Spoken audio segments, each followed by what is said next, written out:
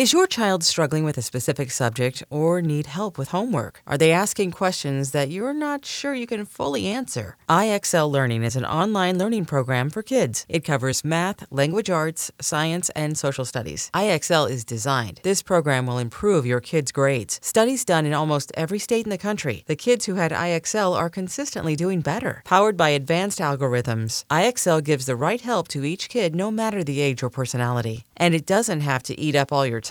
One subscription gets you everything for all the kids in your home, pre-K to 12th grade. So don't miss out. 1 in 4 students in the U.S. are learning with IXL. IXL is used in 95 of the top 100 school districts in the U.S. Make an impact on your child's learning. Get IXL now. And listeners can get an exclusive 20% off IXL membership when they sign up today at IXL.com/audio. Visit IXL.com/audio to get the most effective learning program out there at the best price. Welcome to Curious with Josh Peck. Start the show. Welcome back to the Curious Podcast. My name is Josh Peck, and I'm your host, and your name is Listener. And that's what you do. You listen. What a day. What a life. What an experience. I just had a nice little week of travel, some college gigs to do the old comedy, to inspire the hearts and minds of the young minds of tomorrow. And let me tell you, inspire I did. I mean, I think it's absolutely outstanding that these fine institutions of higher learning find it fit to have me, a high school dropout with a checkered past, come and talk to their wonderful student bodies. I'm just kidding. I'm very grateful for the opportunity. I actually really enjoy it. And it goes pretty well. But I'm very hard on myself, and so I go to these college gigs and pretty much do it alone, and sometimes they're in major cities, but for the most part they're in college towns, which basically it is a town because there's a college there, and sometimes I find myself driving home an hour, sometimes 2, to my hotel, which is usually by the airport because I got the travel dialed in for these kinds of things. Now, no disrespect towards these wonderful small towns of Americana, but usually I want to get the fuck out of there as soon as I'm done. I got a kid at home. I can't be, kicking it at the Marriott Courtyard bar at all hours of the night. I got to go home. I got responsibilities. So what I do is I got it dialed in. Let me tell you what I do here, right? I fly in red eye, get in around 6, 7 a.m. Then I check into my hotel, crash, 2 to 4 hours of a nap. Because listen, that airplane sleep, it's not good. And I hate to break it to you, but your boy flies business. I'm not going to hide this, okay? Yes, I'm an everyman. Yes, you can relate to me, but the reality is I fly nice. And why shouldn't I? Right? The reality is, the domestic business class on, American Airlines or United, whatever your thing is, it's basically just a bigger seat and a meal that is not the best. Listen to me. Is that the most? I'm so ashamed. What's wrong with me, right? Somebody's like, oh, really? Your bigger seat isn't nice enough for you? I'm taking fucking last row of Spirit Airline where I got to go, okay? I gotta pay for water. So why don't you fucking save it, Josh Peck, in your elitist champagne problem, ways. I know I'm not proud of it, but I'm different. I'm different now. I'm just kidding. I don't mean to complain. I got it nice, and I know that, and I'm very lucky. But I fly in, I nap a little bit. Maybe I wake up noon, 1 o'clock. Then, maybe I probably go to their fitness center. It's probably just like a weight rack and a slightly broken elliptical machine, but I get the gains in. I put in an incredible workout on the road. 45, maybe 50 minutes of cardio, 20, perhaps 30 minutes of weights. It's a well-rounded fitness journey that I take. And what else am I going to do? I'm in Kirksville, Missouri, or Springfield, Ohio, or just like a myriad of other, beautiful gems of middle America. And then I get a nice meal. Sometimes, I'll admit it, I Yelp. I do Yelp. I try to find whatever the hot spot is, and by that I mean somewhere where Guy Fieri's been. Because if in an effort to pay for my, son's child care and diapers, I can do a college gig while also eating at a diner with a ridiculously large pancake that Guy Fieri has endorsed, so be it. I'll take that trade anytime. So I go, I enjoy a delicious Guy Fieri approved meal. I get some work done on the computer, perhaps. Maybe I just watch a show or two on the hotel television. I look at their local stations. I try to see what their local news people look like. I'll be like, oh, Diane, who is a weather person for Channel 7 News in Wichita, she's adorable. And I like the fact that she doesn't, she doesn't feel pressure to put on too much makeup. She's got a wonderfully natural look, and I think that is fabulous. Listen, I'm doing some recon. I want to know what it's like out there, because I'm, you spend too much time in Los Angeles and New York, you start to think that that's the way the world works. But the reality is, this is where the world is happening. These little outposts in, Nebraska or Iowa or Maryland. I was in Maryland this week, but it was all a good time. I was in Buffalo doing a college there. Very cold. I'm not built for that level of cold, but Buffaloians, lovely people. Very proud of their Buffalo, what would you say? Their allegiance, their hometown. A lot of Buffalo pride. I loved it. Had the wings. Wings were good. Wings were good. What can I say? And then I flew.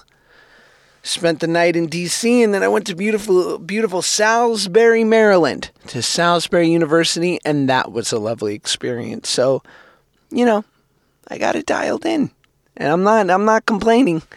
But I do, these college gigs, I do them, and they usually go pretty well. And though sometimes I'm on that hour or 2 hour plus drive home, just contemplating every little word that I said throughout the entire performance, and I'm it's dark. It's not me at my best. I think you can imagine what that's like. Me in a rented Chevy Malibu, driving on one of our beautiful interstates, contemplating my life and how I still need the approval of even a 18-year-old kid who's a communications major, and that's my, that's my truth. That's my reality in life. And, I'm working on it, and progress is slow. So, yeah. But the reality is, I go back to the hotel. I don't drink. I don't do drugs. I don't do anything to create more wreckage. I don't go out to the bars with the students to do something that will 100% get me canceled. No. I go back to the hotel. I prepare my things so that I can leave bright and early, get a couple hours of sleep, get on that flight, wake up. I'm in Los Angeles. I'm on my way home to see my kid. I got no complaints. On today's show, Pete Berg. Man, I got to tell you guys, I didn't know what to expect in meeting him, and my expectations were exceeded tenfold. I mean, I was initially introduced to Pete as an actor, and I was a big fan of his. One of his greatest performances, I didn't bring this up when we met, Corky Romano, fucking revelatory, so good. And then he makes a transition to directing, and he's an even better director than he is an actor. It's not fair. I mean, when's that going to happen for me? Anyway, this is one of those beautiful podcast moments where I just, I slid into his DMs with no expectations, hoping that he would agree to do the pod. And he wrote me back, said, I'm down, come by my production office. I went there. We had a great time. I was offered many beverages, hot, cold, and even room temp waters. I mean, that's my signpost for success. When you've got multiple beverages at your place of work, you're doing fine. You have a lot to be proud of. We talked about his new movie that's dropping on Netflix March 6th called Spencer Confidential, which, listen, your boy got a bit of, an early viewing of. Netflix was nice enough to open up the vaults, and let me watch the movie. And no bullshit, guys, I loved it. It was reminiscent of the movies I grew up on in the 90s. I thought of like Bad Boys when watching it, and just like those hard-hitting action comedies that like don't skimp on either one. Like incredible, exciting, fast-paced fighting action scenes with also just like some hilarious bits and really good comedy in between. Alan Arkin's in it. Come on. Mark Wahlberg. God, Mark Wahlberg, man. When does this guy rest? So prolific. This guy, he's very... Mark, if you ever want to come on the pod, I realize you probably don't want to, but, I got to try. I don't blame you. Anyway, guys, Spencer Confidential comes out March 6th on Netflix. You're going to love it. I loved it, and I love this conversation with my guy, Pete Berg. Enjoy. Hey, it's Kaylee Cuoco for Priceline. Ready to go to your happy place for a happy price? Well, why didn't you say so? Just download the Priceline app right now and save up to 60% on hotels. So whether it's Cousin Kevin's Kazoo Concert in Kansas City, go Kevin, or Becky's Bachelorette Bash in Bermuda, you never have to miss a trip ever again. So download the Priceline app today. Your savings are waiting. Go to your happy place for a happy price. Go to your happy price, Priceline.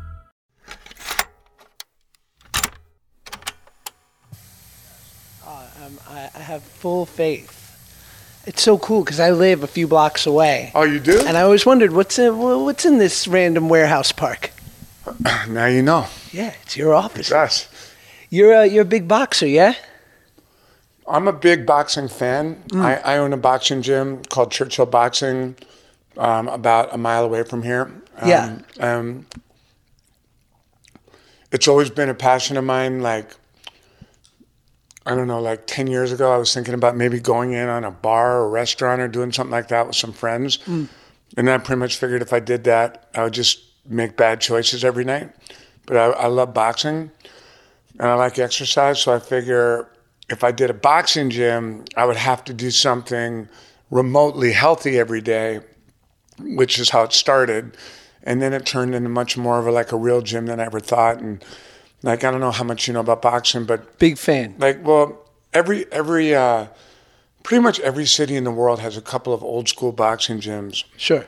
And LA's had one for a long time, Wild Card, which is Freddie Roach's gym in Hollywood. And it's disgusting. But they're all disgusting. But they're beautifully disgusting. You know, like it's an acquired taste, a boxing gym.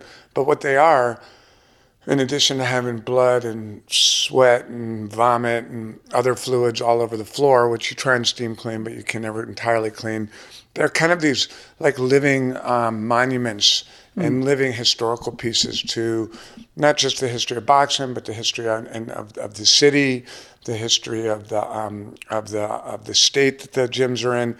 They're almost like museums to me, and I wanted to do that in LA. You know, Freddie's a friend of mine. Yeah. And I said to him that and we were originally called Wild Card West. So Freddie was Wild Card, and he was nice enough to let me call my gym Wild Card West to kind of get it going and give it credibility. But the goal is kind of, in a world in which like every day there's a new exercise like fad of some sort, right? Yeah, like SoulCycle, CrossFit. Your boy Wahlberg with F45. F45. Big. There's boot camp, and I think Orange Theory. I don't know if that's still going. That's a thing. I wanted to do something that was just more classic, and our gym is just like old school boxing gym.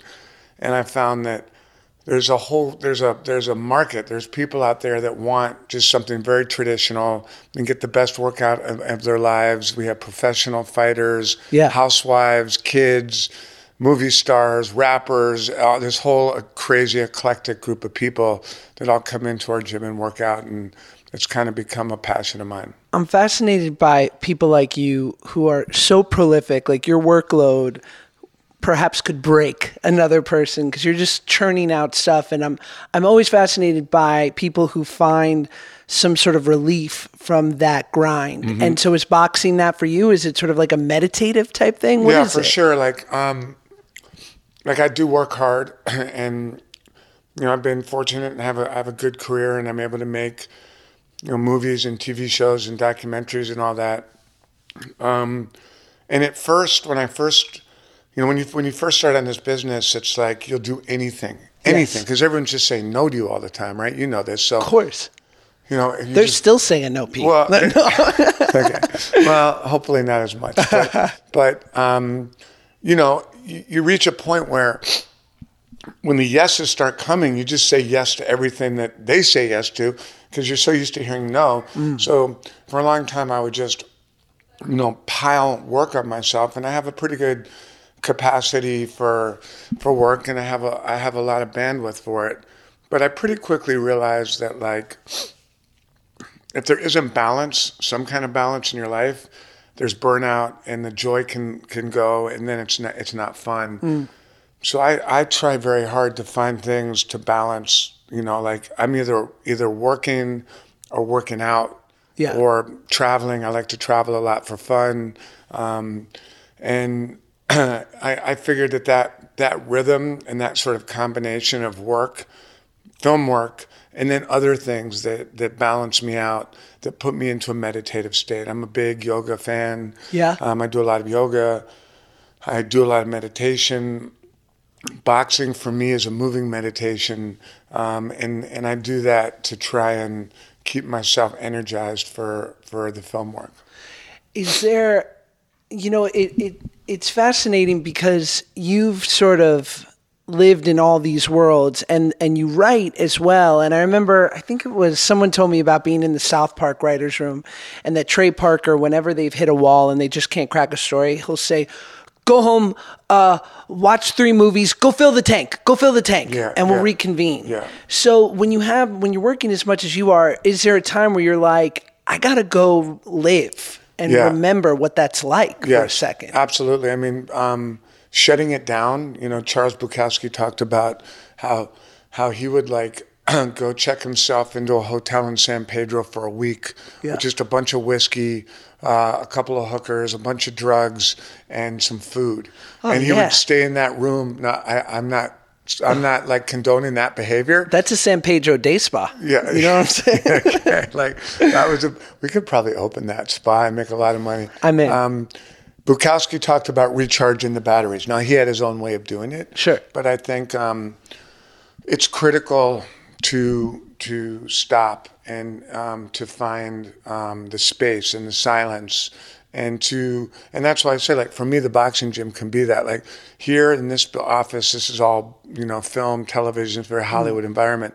If you go a mile down, you'll meet people, especially in LA, where it's so hard to have any kind of truly authentic, diverse cultural experience. Sure. My gym is full of Russians, Japanese, Hispanics, African Americans, straight, gay, billionaires, cops, every assortment of human being. And you go down there, and it's like completely detaching from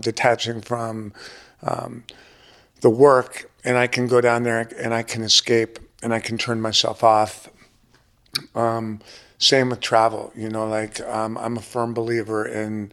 I just did a road trip from Dallas to Houston to Austin with a friend, just driving and listening to music and talking and like laughing, and eating McDonald's and like having a really just good mind-clearing experience. What's your McDonald's order? 2 Big Macs, large fries, and a chocolate milkshake. What are you trying to prove, Pete? 2 Big Macs? 2 Big Macs. That's all you eat for the day, though. You can't crush all that and then have dinner. Okay, so the truth is, I don't get through the second Big Mac usually. Fair. I'll eat the first Big Mac pretty much in one bite. Yeah. I'll take a bite of the second one, throw it out, eat about 5 fries, drink half the shake, and throw it out. I can't do it all. But like my last meal, death row, Big Macs. That's it. Solid. That would be my last meal. What would your last meal be? So it's hard. I've actually studied last meals. Have you? Do you know what the number one last Pizza, I heard. I heard it's chicken fried steak. But Really? maybe that was just because I think I just checked Texas where they kill the most people. I heard pizza, but I heard Domino's Pizza, but I don't remember where I heard it. Really? I heard. What would you go with? It's tough. Well, the way I've always wanted to die, if I had to die, was to overdose at a White Castle. Hear me out. Okay. So I'm not going to. My mom would approve of that. Thank you. I just. But do you mean like take a bunch of drugs at a White Castle, or do you mean overdose on White Castle burgers? No, like have the heroin needle in my arm with like a triple dose. Okay. Push the plunger down, take a bite of a slider. And it's lights like it. out. Right? I like it. Wow. That'd be a twisted reality show. I had heard that someone once who was on the electric chair, and rumor has it that you tend to defecate yourself sure once you it's do. over. His last meal was 24 hard-boiled eggs. Was that what Cool Hand Luke ate? Was it? Remember Paul Newman and Cool Hand Sure. Luke said I can eat 24 eggs? He said he could eat a very high number of eggs.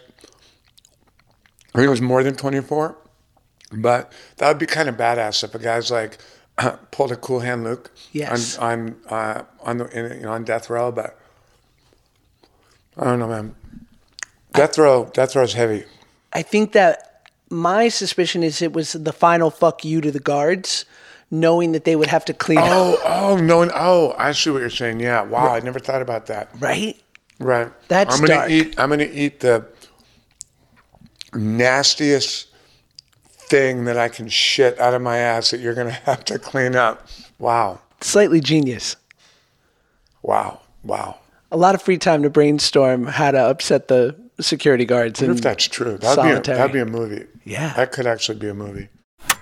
So you grew up in New York?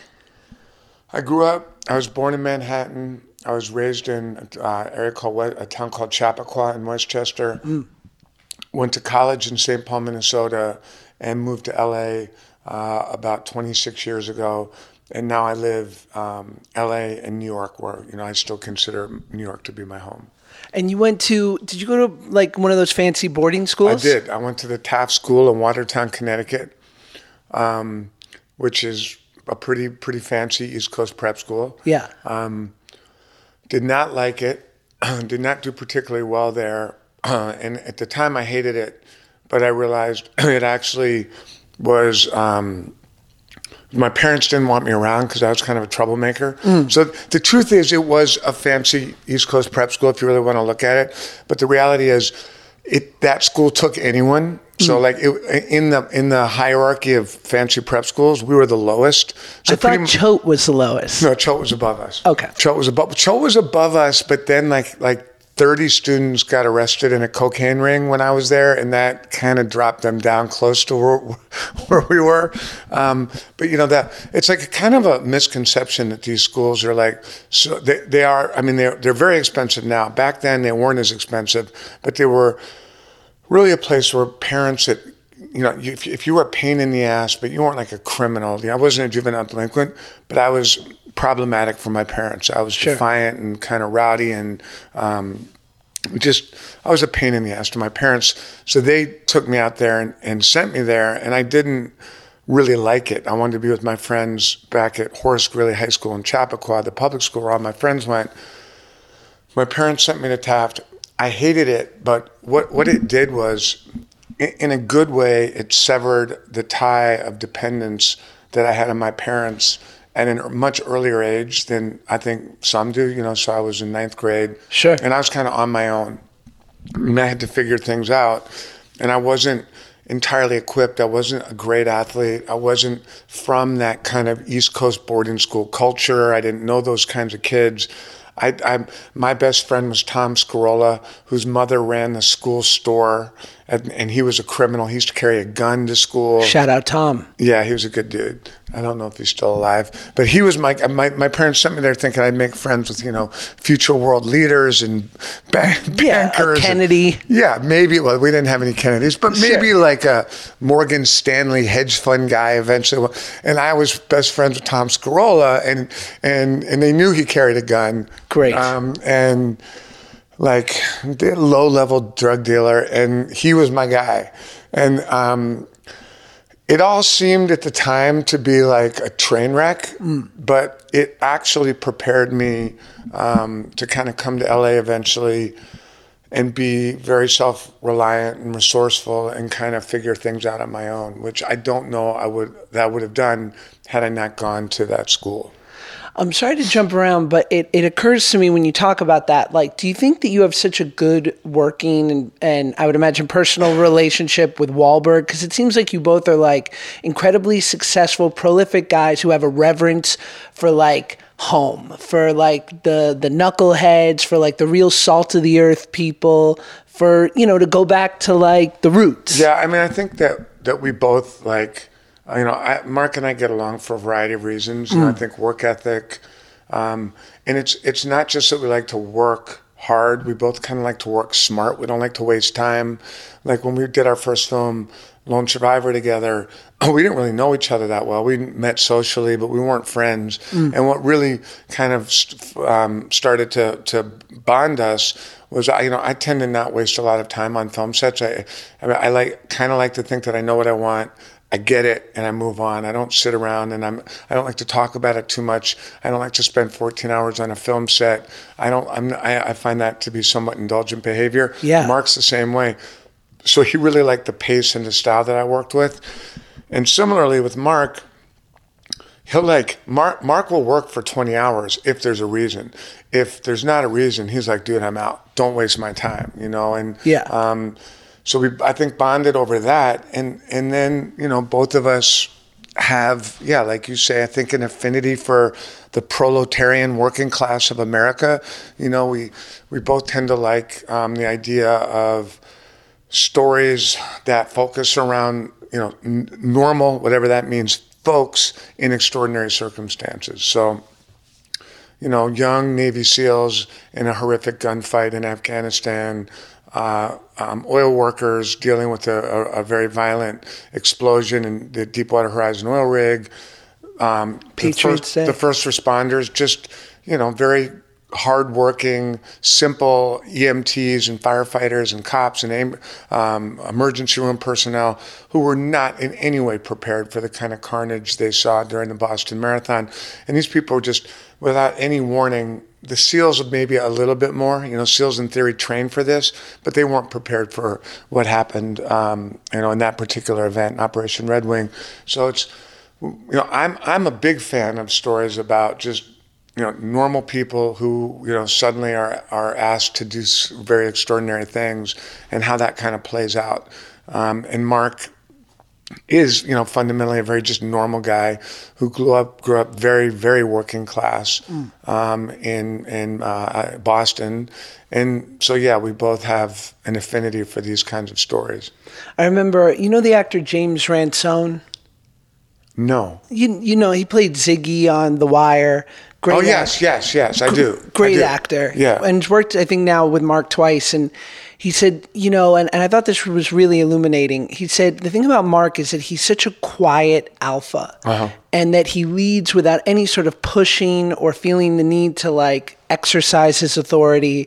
And he said, it's the betas that give alphas a bad name. Yeah. Because they're like the cucks who feel the need to kind of puff up and blow V8 and show off. He's like, the alphas lead without any kind of arrogance to them. Yeah, that's very true with Mark. And he's very quiet. He conserves his energy. Mark and I communicate like with our eyes. Like if he's pissed off, I can tell in his eyes. If I'm pissed off at him, he can tell in my eyes. If I sense that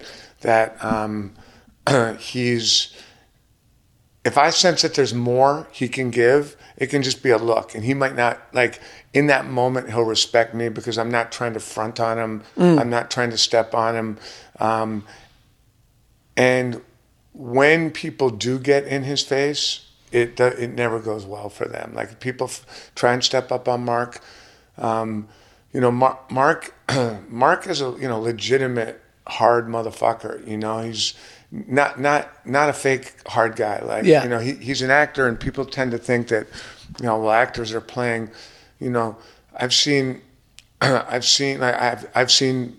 people in my life, and I've seen people that are legitimate alphas, and spent a lot of time with police and with Navy SEALs and with guys who are legitimately capable of violence. Mark is that kind of a guy, and as a result, the demeanor is very calm, is very flat, but behind the eyes, he's someone that has to be watched. Yeah, that's unbelievable. But that being said, like Mark I've rarely seen him lose his composure, and I've worked with him a lot. I mean, maybe once. One time he lost his composure in me, and it was my fault. And at the end of it, I almost blew him up on Lone Survivor. We had to do the scene where it was a shot of him, and he was talking to a guy, and then the wall just had to explode behind him. So we had like a bomb in this wall. Yeah. And he knew that like there was gonna be a countdown, 3, 2, 1. But the scene called for him to just be talking with his eyes open normally, and then out of nowhere this wall explodes. So we'll go 3, 2, 1, and the bomb would go. But he was anticipating a little bit, so he was flinching. Understandably, because I knew this whole wall was about to blow up, and I was like, fuck, all right. I told the first AD, I go, okay, just go on 2. Yeah. He goes, what do you mean? I go, just blow on 2. We'll go 3, 2, blow. I said, blow the wall on 2. And we also like shoot. We have these kind of mortar guns that shoot debris, but they have to in front of the camera, and it makes it look like there's an explosion happening all around. Right. I told the guys with the mortar gun to aim it a little bit closer to his head, just a little bit. I said, keep it safe, but aim a little bit closer. And what's in the gun? Is it like dried, dusty particles? Yes. But not like there's little pellets and shit in there. It's not. You don't want to get hit by this stuff, right? So the first day, when the set was packed, there were a bunch of guests on the set that day, and we just wanted to get the shot. And my friend, Eric Heffron, the first AD, is like, you sure you want to do this? I go, it's fine. We're going to go on 2. So we got out, because we tried it 3 times before, and he kept flinching, right? How many times can you rebuild the wall, Well, we could have a lot. But fair point. Like, it was getting old. We wanted to get the shot. Yes. And so Mark's there, and I'm like, all right, Mark, let's go. You ready? He goes, I'm ready. And we go, and 3, 2, on 2 we blow it, okay? The guys, so he freaks out because I went on 2. And then the guys shot the debris, but they hit him in the face. And you can see it. And it's literally like getting punched in the face. So it went on 2, the explosion freaked him out. And then it was like he got punched in the face, and all this shit got in his eye, right? And he starts screaming at the effects guys. He loses it. And I go, no, this is on me. This is on me. If you want to hit somebody, hit me. This is all my fault. Yes. And he's staring at me. And I'm ready for him to hit me, right? Really fucking hit me. And he's staring at me, and I can see him just trying to control himself. I'm like, Mark, I told everyone to do it. It's my fault. And he looks at me, and he walks out of the set. And he goes over to his trailer. And the medic's going to rinse his eyes out. And I wait like 20 minutes for him to calm down. And this guy Rasta, who works with him, is like, not yet. I wait another 20 minutes. Ross like, go in. And I go in there. Mark's sitting in there by himself. And I just walk in. I go, dude, I am so sorry. I fucked up. It was all on me. I'm sorry. It was a bad idea. I'm just thankful you're not hurt. And I all I can say, and he looks at me and he goes, I'm just so embarrassed that I lost my temper in front of the crew. I'm so embarrassed. And I'm like, dude, and that was like the most telling, and that was the only time I ever saw him lose his temper, and like completely justified. Yeah. And then his only concern was that he had upset the crew, or he had been seen as someone that had lost control of his temper. Most importantly, was that the take you used? Fuck yeah. And so what I did, as he stormed out, I did 2 things. I'm like, if anybody recorded that right now, give me the cameras, because I don't want that getting out. Yeah. And then I went over to the playback guy. Before I went and talked to Mark, I go, show me the shot. If you look at the shot, watch Lone Survivor. It's at the end of the film when he's in the village and he's talking to the Afghan that rescues him. You see the shot. Yeah. It's in the film. And I go, show me the shot. And then I did, good question. That's a good question.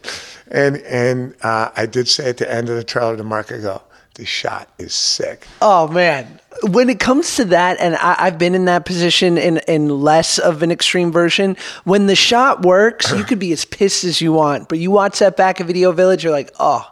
No, yeah. I mean, because it lives forever. Yeah, it lives forever, but like, you can't mess with people's safety like that. And yes. There's ways of getting that shot without actually shooting that debris in the eye. So I would never do that again. And if there's any young filmmakers listening, don't do that shit. Be a filmmaker, figure out another way. Because especially when you're dealing with the eyes, that stuff was going in his eyes at a very high rate, and it easily could have hurt him. So yes, the shot's awesome. And I checked it. Before I went to his trailer, I did check the shot. Of course. And it was a great shot. So to your point about how you can just look in Mark's eyes and convey what you're feeling, because you're an actor as well, what's your process working with actors? So I kind of learned my directing style when I was on a TV show, Chicago Hope, back in the 90s. And back then, we came on every Thursday night at 10 o'clock opposite a show called ER. Sure. Right? At 10 o'clock, it was, we were CBS, they were NBC. Every night they came in first, we came in second. They would come in first with 39 million viewers. We would come in second with 32 million viewers, and everyone was furious. Yeah. Right? That was bad. Those numbers were bad. 32 million viewers, right? Basically. And we would do 26 episodes a season, right? So nowadays, TV shows are 8 episodes of Succession. And right. Back then, we were doing 26 episodes. And those were 8 days per episode, one after the next, one after the next, one after the next. And that we would have 26 different directors. So I get to watch, every year, 26 different directors. And there'd be some overlap. But basically, I got to have a front row seat to all these different directing styles. And most of the directors were really frustrating because they were either older directors who had wanted to be Marty Scorsese or Steven Spielberg and have these big careers, but it didn't work out. Now they were directing, an episode of Chicago Hope, and they were determined to show that they still had it. Yeah. And they would use the actors as props and design these massive shots that would take 2 hours to set up, and then we get 2 quick takes to say our lines, and they would shoot for 16 or 17 hours, and it was just this horribly stifling environment. They were bad. The worst directors were they would hire 3 or 4 recent film school graduates. So these USC, AFI, UCLA, NYU, these kids would come on and they wanted to prove that they were the future Spielbergs, right? So they'd have their shot lists and their viewfinders, and we would just be like, this is just awful. And the actors Mandy Patinkin and Christine Lottie and Adam Arkin and Thomas Gibson, Hector Elizondo. It was a great cast. We would just sit there and we would go crazy because we'd be shooting 18-hour days. We knew they were going to throw away 90% of it. And so when I started directing, and I think one of my favorite early directors was John Cassavetes, and movies like Women Under the Influence. Really, I just liked because they felt so, and even some of Woody Allen stuff I liked a lot. It just felt so wild and unplanned and improvisational and almost accidental. And that became my approach, so that I wanted my style to be very actor friendly, very crew not so friendly, meaning I don't want to spend 6 hours building these crazy contraptions and ridiculous rigs and overlighting so that the actor gets then the short change, gets the short end of the stick, and is okay, we're gonna light for 4 hours. Okay, go. You've got 3 takes. I want it to be the opposite. I want the actors to control it and the crew to work around the actors. Yeah. So as a result, if we're filming right now, we're sitting in a conference room, with chairs and couches and stuff. And if you and another actor are going to do a scene, I would bring you in. I would say, what do you want to do? You know, move around, play around, go over there, go over there. You want to go outside of the room? You want to go outside? Let's talk about it. You want to change lines? Okay, try it. Yeah. I give the actors as much freedom as they can, and then I found a crew that generally favors handheld cameras because you want to be nimble, you want to be able to move quickly. But I found a crew who could be reactive to that. So we move at a very fast, kind of wild pace, my films, and even the big. You know, sometimes if you're doing really dangerous stunts or complex stunts, you're forced, you know, into more traditional storyboard. Storyboard or previs, or you just can't. You can't just wing it. You know, if you want certain effect shots to look good. But particularly for acting, for dramatic scenes, when it's just a bunch of actors doing their thing, I let them do their thing, and I focus more on trying to foster an improvisational spirit from my actors than I do about trying to be a control freak and manage every moment, because that's what I experienced, you know, as a younger actor in Chicago Hope, and I hated it. What do you, I remember I asked Vincent D'Onofrio this about, like, what does he think it is when a scene isn't working on the day? And he said it's either something in the script, something that the writer missed, or the blocking's wrong. And what would you say is on the day when you've watched the first 3 takes and something's off, where you're like, I got to look here first if it's not working? Yeah, I mean, sometimes it's, I've found that, like, an actor just sucks. Really? Yeah. Like, that's our worst fear. Huh? Like, speaking as an actor, you're always like... It's true, like, especially if you've got a scene where, you know, you've got a couple of your main actors, and you know, but you've got to have a few day players, and they just suck, right? You know, or for whatever reason, you know, that I've encountered a lot. You know, that a day player, an actor that you didn't really vet that well, is just not able to keep up. They're trying to do Shakespeare with their 2 lines, or they're panicked, or they're frozen, or they're just, you know, for whatever reason, there is a skill to being a good actor. Sure. And some people don't have that skill, and sometimes those people end up in a scene, and that's. But as you know, especially on you did TV for so many years, it's like walking into someone else's house with 2 lines against, like, Mark Wahlberg, sure, or Will Smith, or Charlize Theron. But I've seen people fail miserably at it, and then I've seen people. You know, I've got a film coming out, Spencer Confidential, next week with Mark, and there's a scene where this guy. We did a quick scene where this guy. I wanted to have a scene where 2 cops come to his door, and one cop is Bokeem Woodbine, who's, you know, an established actor, who's really good, but I want him to have a backup, and they're kind of intimidating Mark. Yeah, great scene. Well, and I called, you saw it? So I watched the movie. The other guy, not Bokeem. He's excellent. Dude, that guy, I called Extras Casting, I said, send me a tough guy. Yeah. And this guy shows up, he doesn't say a word. I'm like, I introduce, he has no interest in me or Mark or anyone, he's just standing there. Killed it. Fucking kills it. Like, we're all sitting there, like, Wahlberg's like, who is this guy? Like, the guy finishes, I'm like, man, who are you? He's like, Tom. I go, thank you. He goes, anything else? I'm like, no. He goes, all right, have a nice day. And he leaves. Awesome. And, like, in his wardrobe, just drove off. I think we took his wardrobe. Sure. But, like, that kind of thing happens, or you get, yes, I mean, sometimes you get a day player who's, you know, this is a huge break for them, and they've overthought it, and they've planned it, and they're too. But that's one. I'm thinking about what Vince said. You know, yeah, I guess. You know, if the scene isn't working and it's a script issue, you know, I like to be able to fix it on the spot and be like, okay, say this, try saying that, do this, do that, fix it that way. You know, and. Sometimes, though, I find that a scene might not feel like, you know, sometimes an actor's reality as to why a scene's not working versus the reality. It's not like, okay, like, did you watch the Tyson Fury fight? Yeah. Okay. That fight did not work for Deontay Wilder. That's a fact, okay? Bad cornering, too. Well, I'm just saying, Deontay Wilder might, if you talked to him middle of the 4th round and said, how's it going? He just said bad. And he's right, it was going bad. I've been on sets where you might, you know, be in the middle of doing a scene and I might come up to you and go, how you feeling? You go, it's just, I'm not feeling it. It's not working. but it actually is working, or it actually is going to cut together.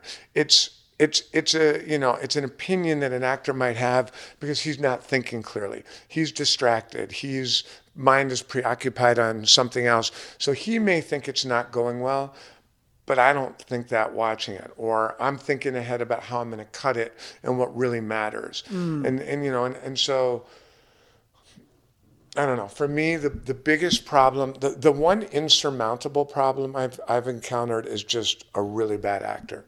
If an actor can't hold it, then I worry that I'm not going to be able to fix the scene. And that's happened. But I was so fascinated too, especially in your new movie, Spencer Confidential. The opening big scene is with a pretty new actor, Post Malone. Post Malone, yeah. And he's excellent in it. And while I have no doubt that he's good because I've met him before and he's just got such a natural, great vibe about him, I'm sure because of your aptitude as a director, you were massaging some things. And, it takes someone of your, like, I always like to say, we get by with a little help from our friends. Yeah.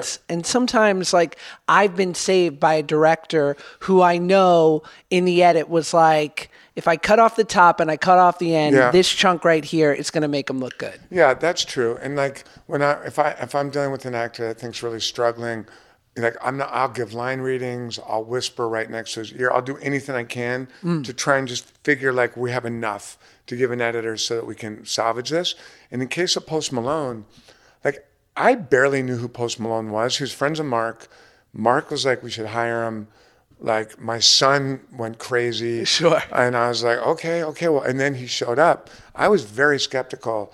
I went to the dressing room before and he was kind of learning his lines and he had a lot of lines. And I was kind of looking at Mark with that look like what are we doing here? And Mark was like, I got this. Because this was on Mark. Mark vouched for Post and Mark brought Post.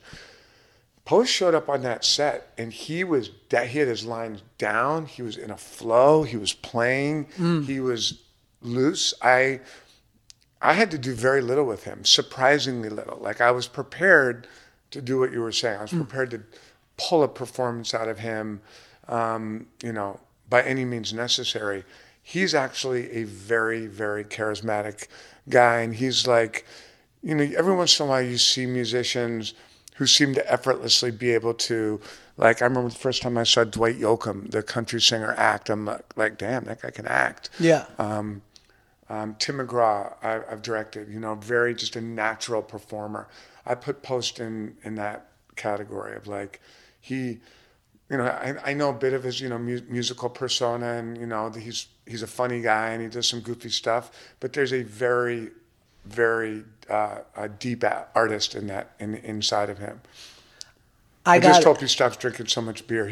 I kept telling him, dude, you can't keep going like this. You're 22 years old. Bro. And he started calling me dad. And I'm like, I don't care. You can call me dad. You can call me anything you fucking want. But what happens is, these guys hit a wave like that and nobody's going to tell them no. And, he is a really sweet guy. And I hope that he has a really long career. Post Malone hit me up on Twitter and was like, I'm a big fan because I did a kid's show back in the day and he's of the age where he grew up with it.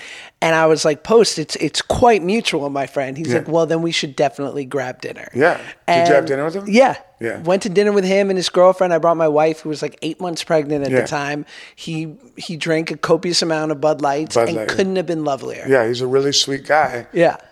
But, then what I'm saying, like, if you're an adult, I'm a grown-ass man. I have a son just a little bit younger than Post Malone. And I'm like, no. Yeah. Hell no. Yeah. This is not okay. And sometimes I'm thinking he's really drinking water in the Bud Lights, but I'm not sure. You never know. He might be keeping up appearances with these tattoos. But he's really talented. And do you ever see him sing Don't Think Twice? When you can get it on YouTube. That's what, just before he didn't have any face tattoos. It's just him and an acoustic guitar singing Don't Think Twice, the Bob Dylan song. Really? Check it out. It's like, that's when I realized what a talent he really is, when I saw that. So, as an actor, we're so fucking powerless over the situation, right? You have power over your performance, and that's really it. Yeah. And So you, as a director, as the arbiter of all decisions, have you ever sat in the edit and felt in the pit of your stomach like it's not working? Yeah, for sure. Really? Oh my God. I mean, my experience editing is always that. Like, you know, when the first movie I ever did was called Very Bad Things. When I saw the editors' assembly, meaning when we finished shooting, you know, the editors are trying to keep up and they put the whole movie together, and you go in and you sit down for the first time and you see a very slopped together presentation of your film, the whole film. And usually it's like 4 hours long. I watched 3.5 hours of Very Bad Things. Wasn't done, was in Hollywood, got in the elevator, went downstairs, went outside on the patio and threw up in these bushes. Literally threw up. Puked and was trembling. And Dan Lebenthal, the editor, very talented editor, came down, found me, put his arms around me, he said, "It's gonna be okay. This is how it always is." Yeah. And literally, the process of editing is by far the most important and powerful part of, besides writing the script, and I would argue that even editing is more influential than writing, but maybe not, I don't know. Editing is everything. And the experience I always have on every single film is you move from absolute chaos, confusion, visual and narrative nonsense, and you slowly, inch by inch, start to carve something that makes sense out of it.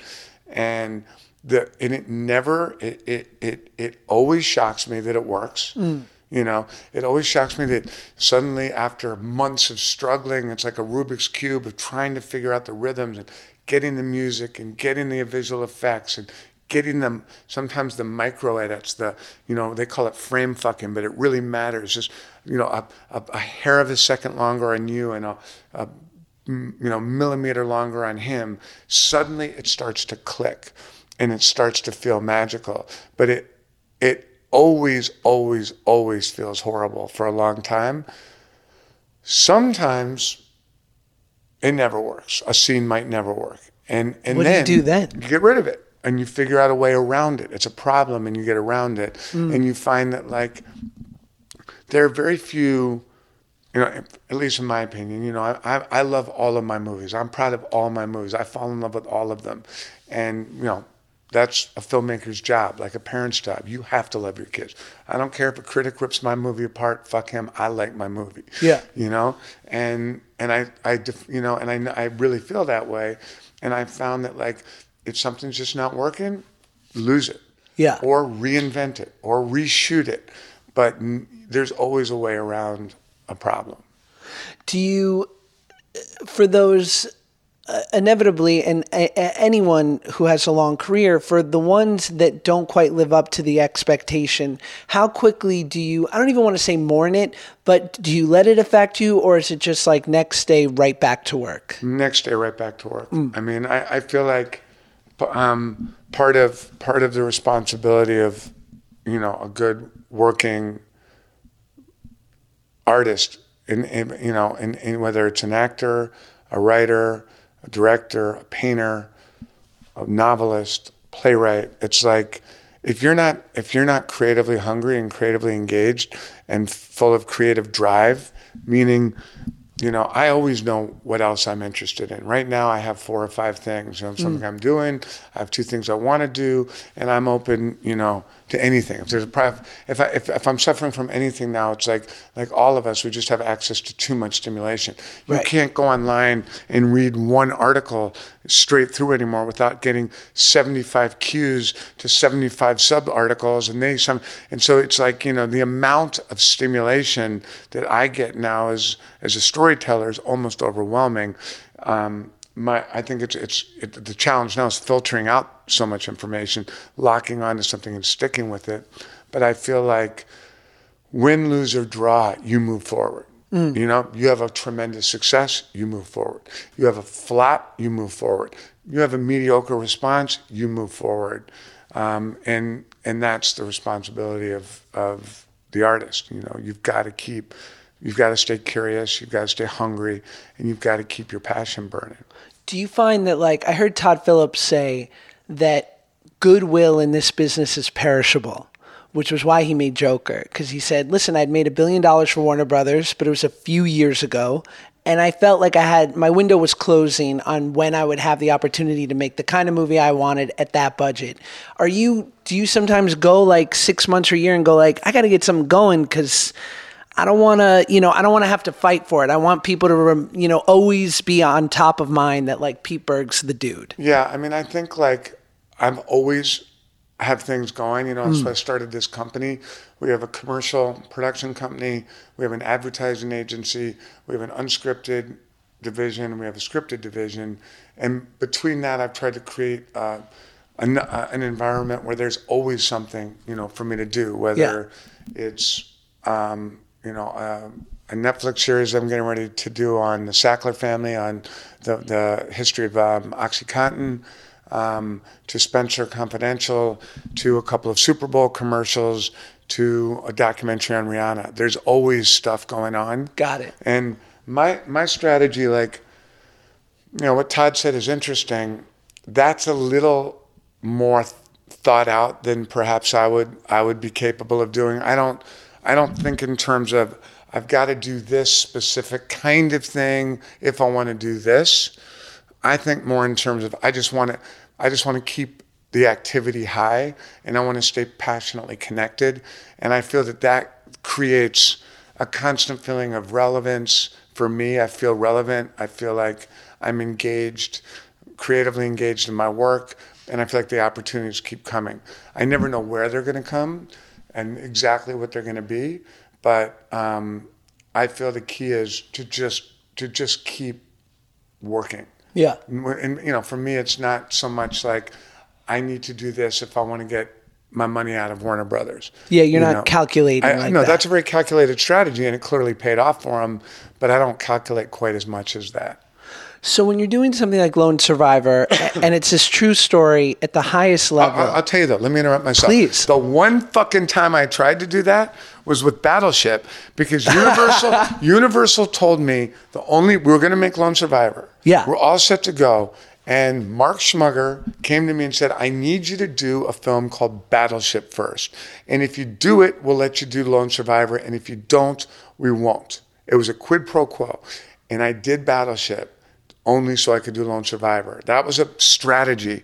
And Battleship came as close to killing my career as anything. Although I still stand by Battleship, and I love Battleship. Like I said, I love all my kids. But the one time I actually tried was to protect Lone Survivor. I made Battleship. Not just because we're here and I know you box. I fucks with Battleship. Huh? I fucks with Battleship. I appreciate that. It is pretty fun. I agree. And we got ravished and...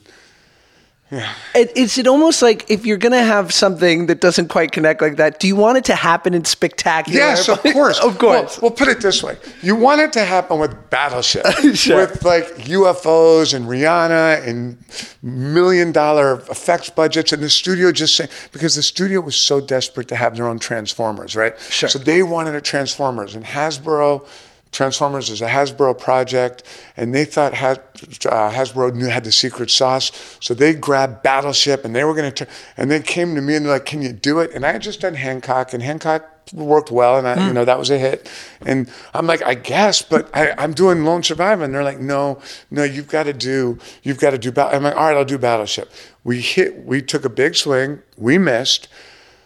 I'd much rather miss with that than if I had been like, I'm going to make than with Lone Survivor, for example. Of course. If I had made Lone Survivor and talked to Marco Cottrell and, Mike Murphy and Danny Dietz and Matt Axelson and these families of these, beautiful young men who died, and I'm like, let me tell the story, and I made a piece of shit that bombed, that would have hurt. Yeah. If I had made a deeply personal film about me and my dad and this and that had bombed. Battleship, okay. Sure. Have at it, fine. That actually answered the question I was about to ask. But to your point, and I'm fascinated by this, you did your first movie, Very Bad Things, right? And then was the next movie The Rundown? Yes. So, okay, so then that's definitely a step up, especially with the level of action and as a director. And it's how do you go from Very Bad Things, which is slightly contained, a little more traditional filmmaking, to fucking Hancock, where you're like, oh, I now have $100 million computer graphics. Like, it just seems like so much pressure, but also like, how do I shoot something I can't even see because it's computer generated? Well, the thing that I learned very quickly, going from Very Bad Things to the Rundown, because the Rundown was a big escalation in budget, and Dwayne Johnson and big fights, and I very quickly realized that like these, I'd never done anything like this, and again, Eric Heffron, my first AD, the one that warned me not to blow up Mark Wahlberg, was been with me since day one. He sat me down and he goes, look, Pete, your job isn't to execute it so much as it's to tell us what to execute. If you can think it up, we can do it. So I had the imagination to do the Rundown. I had the imagination to do Friday Night Lights. I had the imagination to do Hancock. I didn't exactly know how we were going to do it, but I could sit with storyboard artists and previs guys and say, I want a shot where Will Smith comes up and picks up a whale, beached whale, and throws it 300 feet into the ocean, hits a sailboat. Is that possible? And they'd be like, no problem. All they want is the idea. And if you have the idea, which is, what I try to tell, like, we have tons of interns here that go to film school, and I'm nothing against film school, but I'm like, guys, unless you want to be a cameraman or an editor or, a journeyman technician in our business, the only thing you really have to have is an imagination.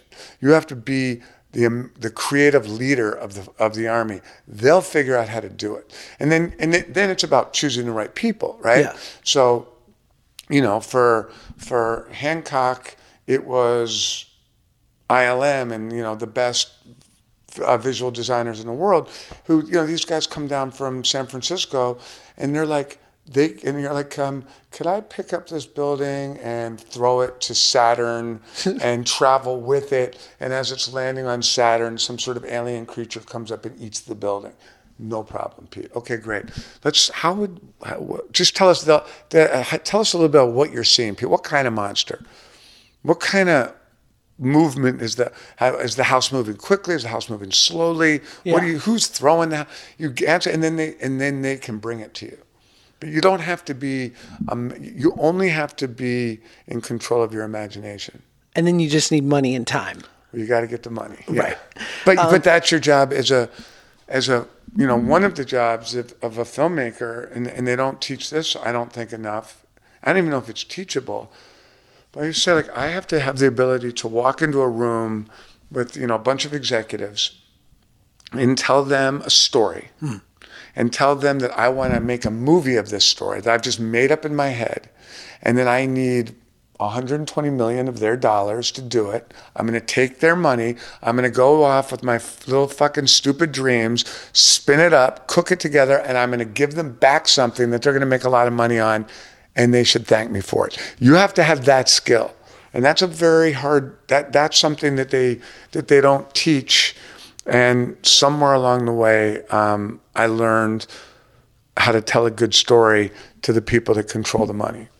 But that's like a mix of confidence, and it's also like, I remember I was pitching something once, and I was doing like a practice of it, and my buddy who sold a bunch of shit, I was like, and then I'll keep this part a little more open-ended. He's like, no open-ended. You have to know everything. Yeah, kind of. I mean, look, you don't have to know everything, but if you're going to say if you're going to go into a pitch and be like, we'll figure this part out, you better know a lot. Like, you got to, like you say, confidence. Well, confidence comes from the truth. If you know it, right? To go back to that fight with Tyson Fury and Deontay Wilder, Tyson Fury knew he had it. He knew he'd put on 60 pounds of muscle. He knew he had figured out Deontay Wilder's right. He knew how to block it. He knew he had a strategy. He was full of confidence. That was 9 months of training for that particular fight. So my feeling always is like, I'll go into a pitch and I'll appear to be winging it, but I believe in 100% in what I'm trying to sell. I believe in the story, and I'm going to tell you this story from the bottom of my heart with no bullshit. Right. And that's when you can win. If you go in and you're asking someone, and it doesn't have to be $100 million, it could be $1 million. It could be you're trying to get $75,000 to shoot a music video. If you can't convince me that you really, really got this, I'm going to go to him. It's done. Yeah, there's somebody else going to come in and do it. Have you heard that phrase, we never rise to the level of our expectations, we fall to the level of our training? No, but I like it. Not bad, right? Yeah, I like it. Is there ever, and maybe I'm being idealistic and I'll only keep you a few more minutes, where when you're on a $100 million film where you're like, this is awesome, but I wouldn't mind having a $2 million budget and a quarter of the size of the crew right now? So I think about that, and this might sound like bullshit, right? But I remember when I first moved to LA, and I got a job as a PA for a small production company, and I had my first, I used to have to drive stuff around. I was like a runner. So sure. Take this package and bring it over here. That's all I did. And the first time I ever drove on a studio lot, I drove on to the Universal Studio lot, right? And I drove on, the security let me on, and I drove on to the sound stages and the trailers and the cars and so I could see what I thought were movie stars. And I remember this feeling in my stomach of like, this is magic. This is bigger than life. This is really special. Something very profound is happening here. And goosebumps. And I truly now, to this day, if I'm shooting a PSA for free, if I'm shooting a Super Bowl commercial, if I'm shooting a documentary, if I'm shooting TV, I won't go onto the set till I feel that. Even though if I'm jaded and tired and angry and it's day 92, I will stop before I walk on the set and I'll remember that feeling and what it means. And because of that, it's all the same to me. A $200 million film, a $50,000 PSA on preventing kids from smoking Juuls. I don't give a shit. It's like, it's all the same. It's all storytelling. And, I get excited by all of it. Is there something, can you pinpoint one thing that an apostle in your life, someone who you look up to creatively or what have you, where they imparted some piece of knowledge for you that you were like, this is the thing that I probably use most? I'll tell you, and it ties into what I said, but one of the most profound little moments that I remember. I mean, I've been lucky, and I've worked with a lot of very talented people. And Michael Mann was a mentor to me for a long time, and I learned a lot from him. And James Mangold got me into directing, taught me how to write a script. And Jon Favreau's been a good friend of mine forever. And Michael Bay's a friend of mine, and we talk about action sequences. And I've gotten a lot from a bunch of different people. But I was directing a commercial for Under Armour about 4 years ago, and it was with Tom Brady and Cam Newton. And it was right before Cam Newton's rookie year, so it was in the off season, and it was going to be them meeting for the first time and talking. And so we had Tom, and we filmed Tom, he's throwing the ball, and then we had Cam, we filmed Cam driving up to the practice field, and we literally captured them meeting for the first time, and they're playing catch and they're talking. And they wanted Cam to ask Tom for advice. And Cam sort of tried, but Tom's like, I don't really give advice, and it's not my thing, and they're just playing catch. And it wasn't really going very well, Sure. And the Under Armour guys are like, Pete, can you nudge this along? And I'm like, and when I'm like, Tom, what would you give Cam, give Cam some advice? He's like, I don't give advice. He wasn't being a jerk, but he was like, I don't give advice. I go, I know, but okay. Suppose you were talking to a younger you. What might you tell yourself? He goes, I don't do that either. And I'm like, all right. And I'm kind of looking at the Under Armour guys, and Tom's just like not having anything to do, and it's just going south. I'm like, all right. So I start to walk away, and Tom's like, okay, I'll say one thing. He goes, come here, Cam.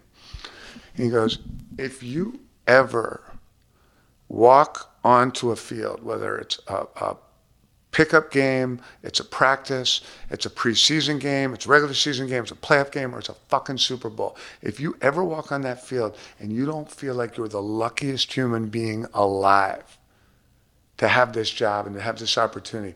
Get off the field and don't come back on until you feel it. And I was like, that kind of reminded me of what I just said to you, that if you want to be a working filmmaker and you want to be lucky enough to have this career, you better appreciate it. You better feel the magic in what we get to do, or someone's going to come take it from you. Yeah. It's damn good. All right. Hey. Last question. Yeah. It's what I ask everyone on the pod. What are your 1 or 2 Pete Berg commandments, truths that you have discovered that you'd want to impress upon someone else? Well, in my gym, we have some quotes that I put up. Okay. One is a Bruce Lee quote, which is, "The will to win must be constant." And I believe that. I believe that if you want to be happy, it's a constant effort.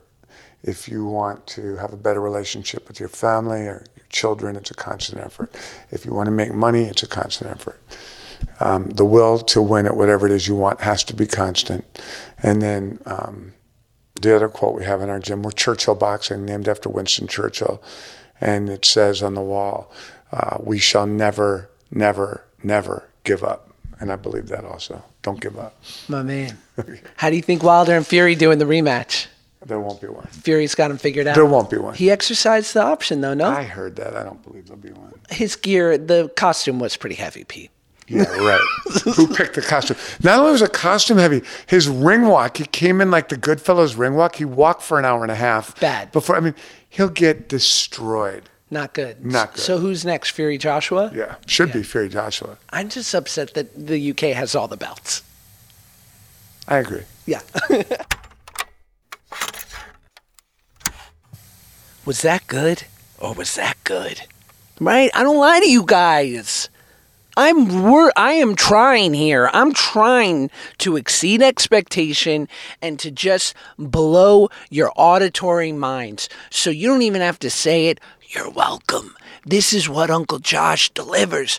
Great podcast again and again. Sometimes I fuck it up, but for the most part, again. You know what I'm saying? Spencer Confidential out March 6th on Netflix. I loved it, guys, and you will too. Thank you for listening. Thank you, Pete, for doing the pod. Yeah. Bye.